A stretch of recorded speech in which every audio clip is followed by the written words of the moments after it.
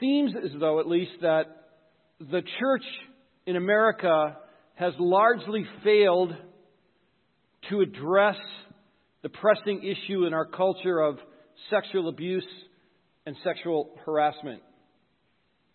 The Me Too movement, which was born out of that experience when Harvey Weinstein, the movie mogul, was brought into the light and women needed to have a voice, has now spread into the church, to what some call the Church Too movement. The church has had problems. And I'm talking about just the Catholic Church. We've heard about that. But in Protestant churches in America, for a long time, those who had been abused have been told to be quiet. You don't want to hurt the work of God. You don't want to impugn the integrity of godly men. So they've been pushed to the sides and asked to be silent. But thankfully, it appears that the tide is changing. Recently, some mega pastors have kind of been exposed and they've had to resign. Seminary presidents have been resigning. The church seems to be getting a clue because the church needs to lead the way in gender roles, especially in a culture that is even losing its gender identity. So the reason I bring this to your attention, it's because it's in front of this backdrop that we come to this place in Colossians where we deal with gender roles. And what we're going to discover is that the culture that Paul is writing out of is very similar to our culture.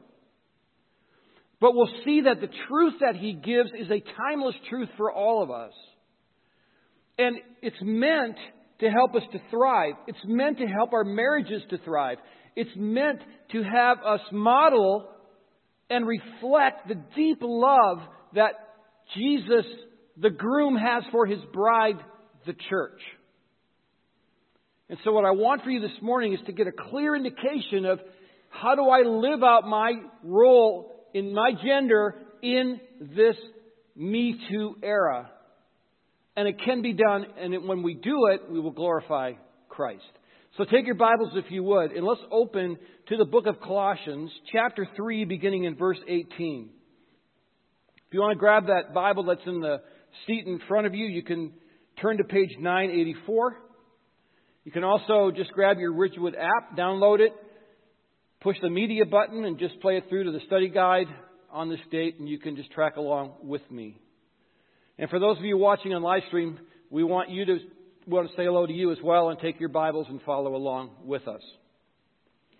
So in this section of Paul's letter to the church in Colossae, and we're almost finished now, which makes me kind of heavy-hearted in a way because this has been such an amazing journey. Here he's saying, I'm going to tell you how you can maintain proper personal relationships in light of the new self that you've put on because you're a Jesus follower. And remember, we talked about this. We talked about the old self that we are to discard and put away, all those sins that will kill us in the end. And then we put on new clothing. We put on the love of Christ, humility, gentleness, obedience, all of those things. And now we're going to learn how to live that out in personal relationships. So today it's husband and wives. Next week it's children and parents. And then it will be slaves and masters. So you can go to work tomorrow and say, hey, we're going to talk about you next week. You're going to be master. I'm your slave. No, don't do that. But you get the picture, right? Today we're in the home.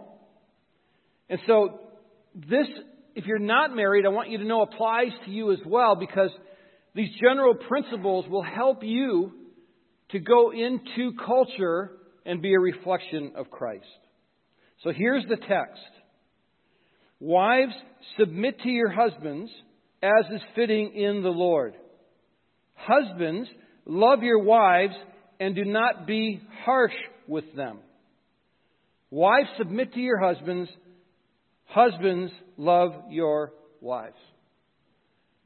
That's super simple and super easy, right? We could all just go to coffee. No, it's not. And talking to people between services was amazing because people came up to me and just started sharing stories about how they've dealt with this truth in their own lives. And it's very complicated because it brings in so many emotions and hurts and woundedness and preconceived ideas. But the truth is the truth. And the word that causes people to have this visceral reaction is submit. And that's what causes people to cringe, because we've learned what we think it means, but we don't really know what it means until we discover what the Bible says it means. And so we'll get to that. So, culture. Forces of culture in Paul's day were very similar to the forces of culture in our day. Women were second-class citizens. And what is it in our country? Women are making about 23% less than men or something like that. It was worse in Paul's day. They couldn't be involved with politics. They couldn't vote. They couldn't hold a political office. They couldn't run their own homes. They could own things like property, but they weren't allowed to manage it because they weren't thought of as being smart enough to be able to manage property. So you had this very oppressive culture that Paul was writing out of. And it's really interesting. What's happening in our day is very, very eerily similar to where this was. And so that's a reason for us to pay attention. But, on the other hand, it's also caused people to look at this text and say, no, this is not a timeless truth. This is just for that culture. Paul is saying submit because that's what the culture said to do. But no, we're going to learn that that's not true either, because we're going to learn that our roles are about reflecting Christ's love for the church. Our roles are timeless. They do not vary because of culture. How we handle them and how we live them out certainly should, because we need to be attentive to what's going on around us. But we'll see that these are timeless truths because they mirror Jesus and the church. So, let's talk about the home, and let's start with the role of a wife. And that term submission needs to be defined. Super important that we understand what this means. This is the phrase, wives, submit to your husbands. It has caused women to bristle at the very thought of that. I've had women when I do weddings. And you know, in the old vows, they have the word obey in there. And the first thing they do is they send me back their copy, and it's like a big giant red X across that word. But again, it's that preconceived idea of what this means. Men have used it as a weapon. They've been authoritarian. They've run their homes like dictators, and they've used this to pound their wives into submission. It's not the intent. That's sinful. It's ungodly. So here's the word in the Greek for submit is hupotasso, and it means to place or rank under. It means to willingly subject oneself to another's leadership. It's also a term that's used in regard to the military. It means to arrange troop divisions in a military fashion under a commander. It's used often in the New Testament. In Luke 2:51, it's used to refer to Jesus' subjection to his parents. In Luke 10:17 and 20, to describe demons being subject to the disciples. In Romans 8:7, Paul uses the word to describe submission to government authorities that God has instituted. And then in 1 Corinthians 15:27 and 28, and in Ephesians 1, the verb looks to the time when all things will be in subjection to Christ when He comes in His glory. So there's really no question what the word means.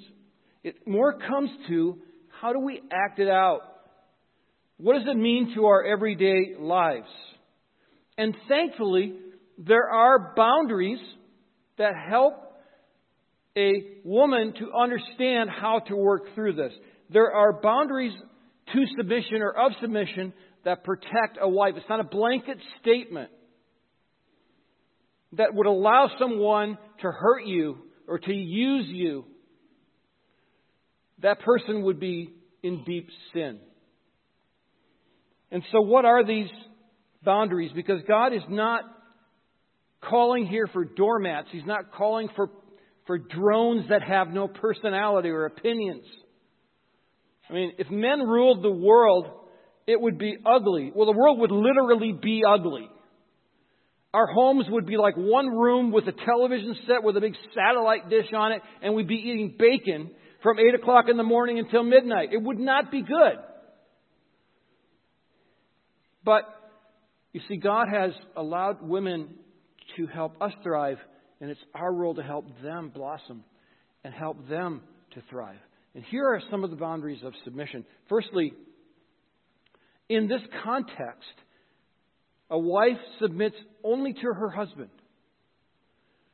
Only to her husband. Because remember, we're in the home in this context. So forget about church leadership and all that kind of thing right now. We're not dealing with that. That's over here.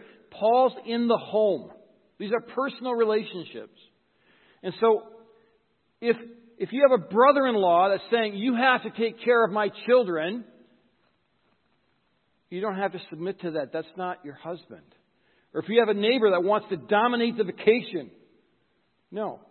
You are to submit to your husband. This is the man that you've entrusted yourself to. This is the man who you have a deep personal relationship with. You are submissive exclusively to your husband. Secondly, this is really important. Submission does not imply lesser. Submission does not imply lesser. This is the rub, isn't it, right here?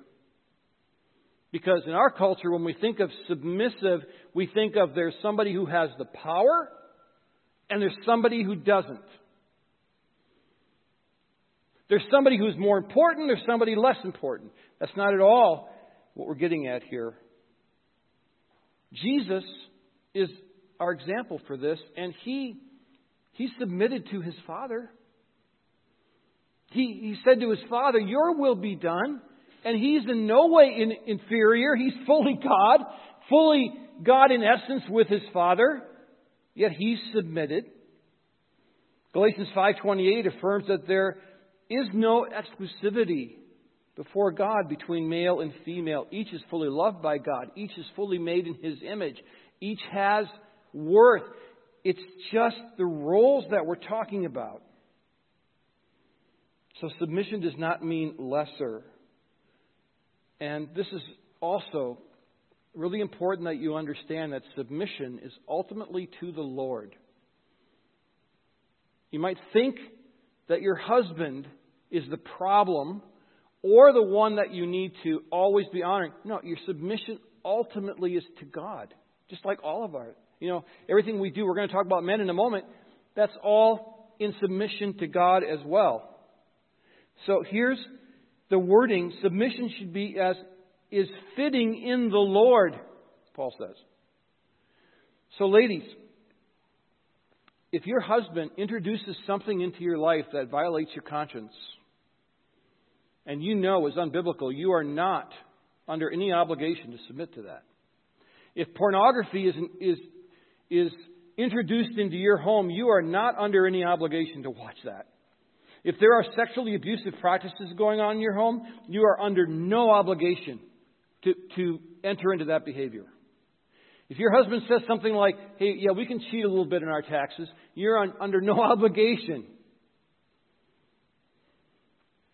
I can't tell you how many women have sat in my office and they've looked at me and they said, I can't believe what I let my husband do to me because I thought I was being a submissive wife. God is not calling you to violate your conscience.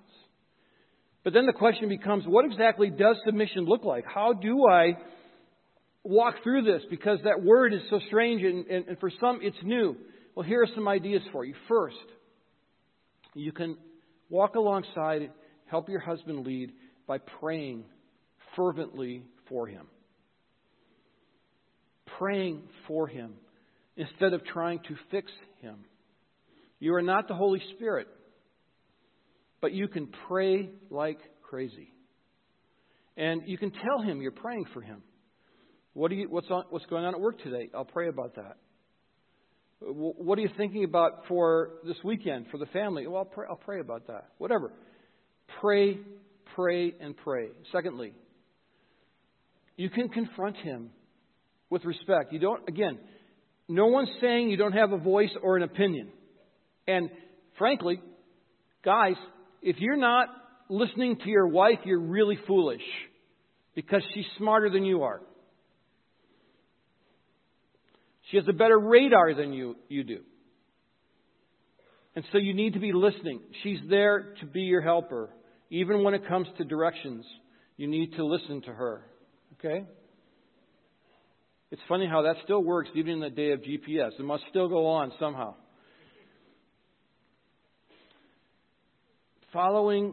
Submitting means showing respect, both when he's in the room and when he's not in the room. You talk about your husband with words of love and respect. Now, if you're talking to a friend, you're confiding in a friend, you've got really issues that you need to deal with, that's different. I'm talking about general chatter. Honor your husband. There is a book that I put in the study guide in the app called Love and Respect.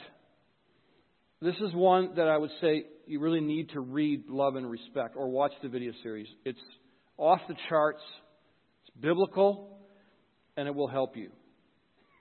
And remember, again, you're submitting to Christ. So on those days when you're thinking, I cannot follow this guy, he's making no sense, he's not being logical, he seems angry, stop and pray and remember that Christ is watching over you and that you're submitting on to Christ. So it's a hard role. And we're going to talk about what to do in these hard roles in a moment. But Paul's advocating biblical submission under the umbrella of a loving husband. And that should be a beautiful flow. Unfortunately, sin has messed this all up. And that's why we have to dig into this. Let's go to the husband now. What is the role of the husband? And of course, to understand that, love becomes the important word. So what does it mean for a husband to love his wife properly? Look at verse 19. Husbands, love your wives and do not be harsh with them. This Greek word for love is agapao, and it expresses a willing love, a committed love. It's not the word for a love that comes just out of passion. It is a covenant love, a choice to love. And in the present tense imperative, it would mean that it's continuous. Keep on loving. So I only love my wife if she's paying attention to me. I only love my wife if she's being kind to me. I only love my wife if she's thanking me. No, you keep on loving your wife. A parallel passage in Ephesians 5 is really powerful, and it really has a close approximation to what Paul is teaching here. And we understand this more from Ephesians 5, 25 through 28. Husbands, love your wives as Christ loved the church and gave himself up for her, that he might sanctify her, having cleansed her by the washing of water with the word, so that he might present the church to himself in splendor, without spot or wrinkle or any such thing, that she might be holy and without blemish. In the same way, husbands should love their wives as their own bodies. He who loves his wife loves himself. That top line should be enough to stop you in your tracks. Husbands, love your wives as Christ loved the church and gave himself up for her. Continuous love, continuous action. We are the church. We are the bride. Our groom is Jesus Christ. He laid down his life. He atoned for our sin. Do you think that we're in any kind of shape to claim that we're a good bride? No, the church in America is messed up because it's full of people like us. We're all wrecked by sin. It's a mess. Jesus still loves the church, so we don't have any right in our marriage relationships or any relationship to say, I'm going to stop doing this because that person is or is doing or thinks. Because Jesus has an endless love for us. And so guys, When we lead out, we are simply following our Lord Jesus Christ, who has already laid down His life for the church. And that's what biblical love looks like. It looks like death to self. So don't watch Dr. Phil. He's getting divorced anyway, I think. Didn't really work well. But that's going to teach you nice principles to make you fulfilled. We're called to die. You think, well, what kind of life is that? That's not fundamentally fulfilling. It will be in eternity. And by the way, it is now too if we fall in line with what Jesus wants us to do. And the thing about biblical love that's so obvious here is the gentleness that's required, because it's not harsh. It's not harsh. And we see that here in this idea of not being harsh. Husbands are not to be embittered against their wives. The Greek word here would exhort a husband to stop being bitter. Do not have the habit of being bitter. And its only other usage in the New Testament, it's used in Revelation for things that taste bitter. So we don't have a right to walk around the house scowling, carrying malice around in our hearts for our wives, and causing her to be the front line of our anger. That's what garbage cans and baseball bats are for. You can get a new garbage can. A man came up to me after service. He just looked at me and he said, "Man, it's true, isn't it? You can't love your wife well unless you love yourself." I go, "That's super wise. If you're walking around with all of this deficit in who you are, your wife's going to take the brunt of that. We don't have the biblical right to do that." So what is it? What does it look like? Here's what I would say. And before I give you this little list, I'm going to say that I violate every one of them. And I will say that I'm on my knees in repentance a lot about everything on this list. So I'm with you in the battle. And I think we're going to be in this battle to the day we're with Christ. But I also believe in the transformative power of the Holy Spirit. I believe that Christ in us can make us a new person. So I'm trusting that as I pray through these things. First, speak to her kindly. Not like you speak to people at work. Speak to her kindly. Let your words be something that fills her, encourages her, that helps her to blossom. A friend of mine who likes to put his finger right on the problem said, "Put it this way, Paul." He said, when people are at your wife's funeral, I go like, "This is really dark." He goes, "Just hold on." He goes, "When they're filing by her casket, are they going to be able to say, 'Oh, yeah, her husband gave her great joy'? Or are they going to say, 'No, her husband was really difficult for her'? Which one do you want?" He said. That stuck with me because this is hard. Speak to her kindly. Secondly, make serving her your number one thing. If you look at my prayer list, it's on there. It says, make serving Wendy my number one thing. Why is it on there? It's because I don't do it very well. And I keep saying, "God, please help me to serve Wendy as my number one thing." Thirdly, tell her she's pretty. And we don't care what we look like, Well, some of us don't. It's too late for that. Come out of the shower and just go to work and you take whatever clothes there seem to be clean and away you go. That's not how women think. Tell her she's pretty. That'll mean a lot to her. And here's an important one. Honor her with your mind and your eyes. Keep your mind and your eyes on her and her only.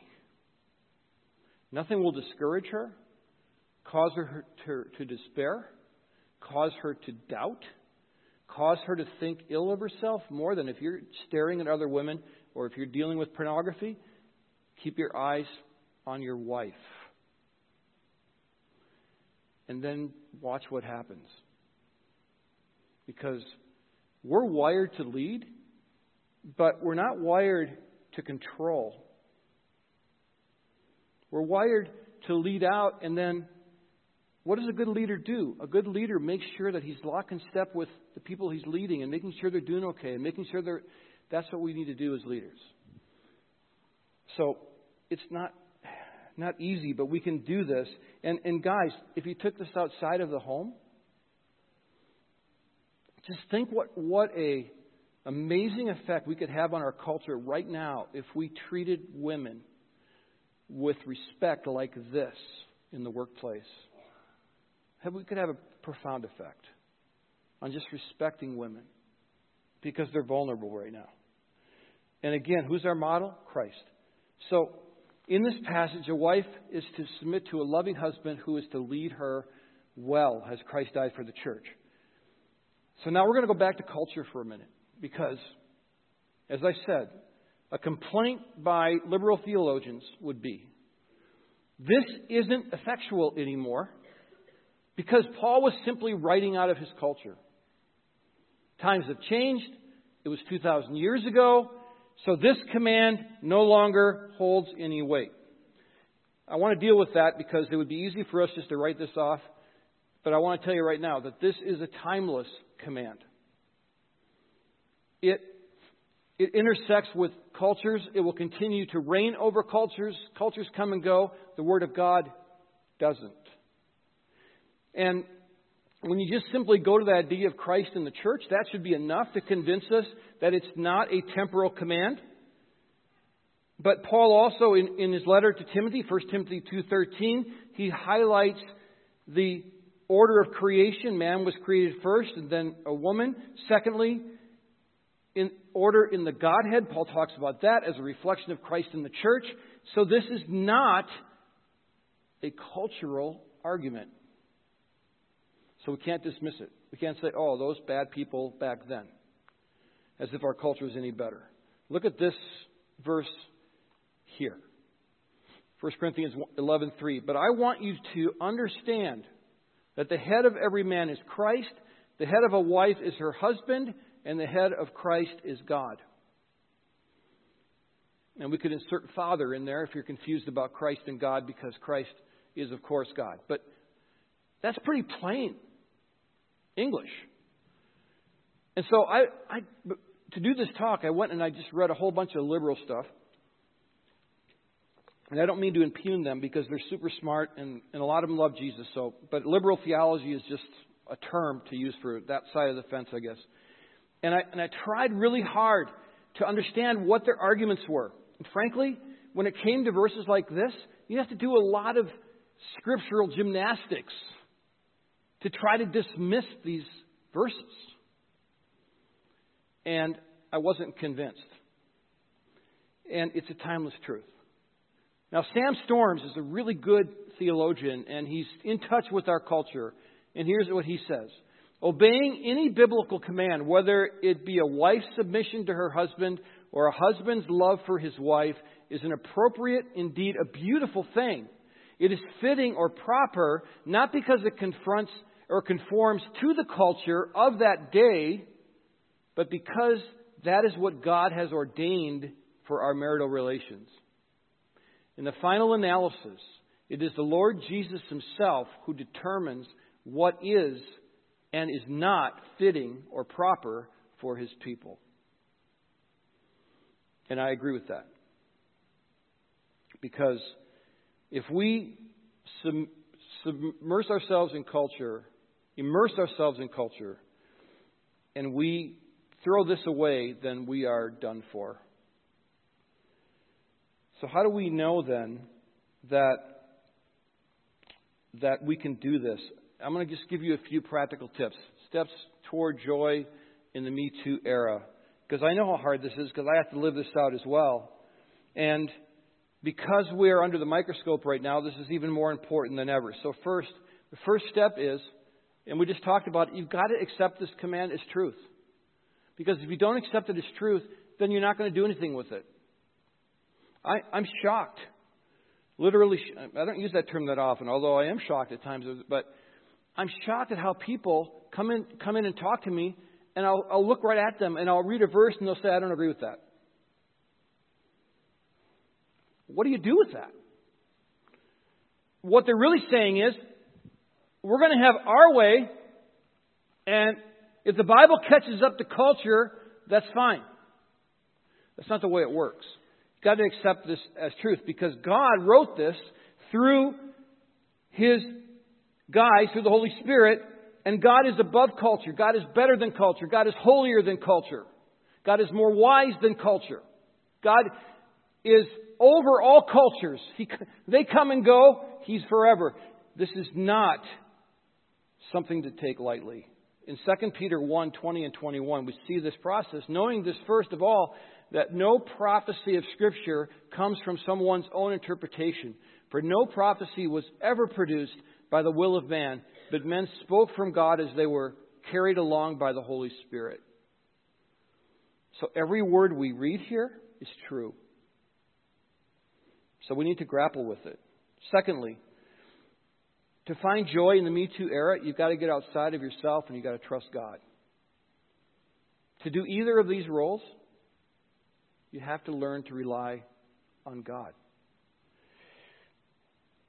The basic premise of Submit in Love is that we are stepping out and we're saying we want to be like Christ, we want to die to ourselves, and the only way we can die to ourselves is to allow Christ to come in and help us to crucify ourselves. Now, that's not a very good cultural message. Don't walk up to somebody at, Arby's and say it's time for you to crucify yourself. That probably wouldn't work. But what I'm saying to you is that this is so hard that the only way you're going to be able to do it is through the power of Christ. And remember who you have in you. You have the Creator of the world. You have the one who holds the universe in His hand. Colossians says it would fall apart if it weren't for the power of Christ. And He's living in you through the power of the Holy Spirit. So you can do this. I would say that marriage is the best way for me to understand how selfish I am and what a dope I can be. And it's that refinement process that God is using to make me more like Christ. Wendy gets to be the refiner. Christ is really refining, but through her. And it's a beautiful thing when we watch God do it. So get outside of yourself and trust in the power of Christ. But in order to do that, you have to walk with Jesus. You have to walk in the power of Christ. And whether you're at home or you're at work or wherever you are, you've got to attach yourself to Christ. If you want to live like Jesus, you have to know Jesus. You have to know the one that gave Himself for you. You have to know how He sees you, how He sees your spouse, how He sees the world. And the only way to do that is through prayer, through reading the Word, through being with other believers. Because in John we see very clearly that without Him we've got nothing. I am the vine, you are the branches. Whoever abides in me and I in him, he it is that bears much fruit. For apart from me you can do nothing. So how attached are you to Jesus? Is He a once-a-week deal? Is He a when it's convenient kind of proposition? Or is He your Lord and Savior that you walk with every day? Because if you're doing that, then you will achieve the mind of God. And God will transform you. And that's the only way you're going to be able to do this. And then I would say the last thing, in order to find joy in all of this, is extend plenty of grace. I'm always amazed at my ability to judge others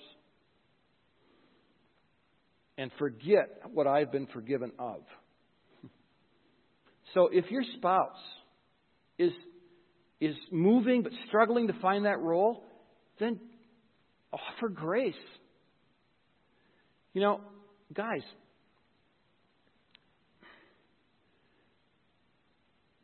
three guys at least came up to me in between service and says, "Man, that's really hard to lead." Yeah, it is hard. But why is it so hard? Is it because you think that your wife's the problem, or are you the problem? If you think it's your wife, then you need to just get real and extend grace. And ladies, if your husband's stumbling around, give him grace, because we're all wrecked by sin. We're broken by sin. this is the garden that we're going to be in someday, but right now the systems are all broken. Sin has certainly wrecked us. It's put a stain on the church, all of this sexual abuse and the Me Too thing, and how sad and heartbreaking it is that the Church Too movement had to even begin in the first place. But we can be people that show Christ by getting into our lane, living out our role through the power of Christ so that He is the one that's glorified. So what I want you to do is just take a moment in silent prayer. And I want you to ask God, what is in this for me, Lord? What do you have for me today? What do I need to learn? And then I'll close in prayer.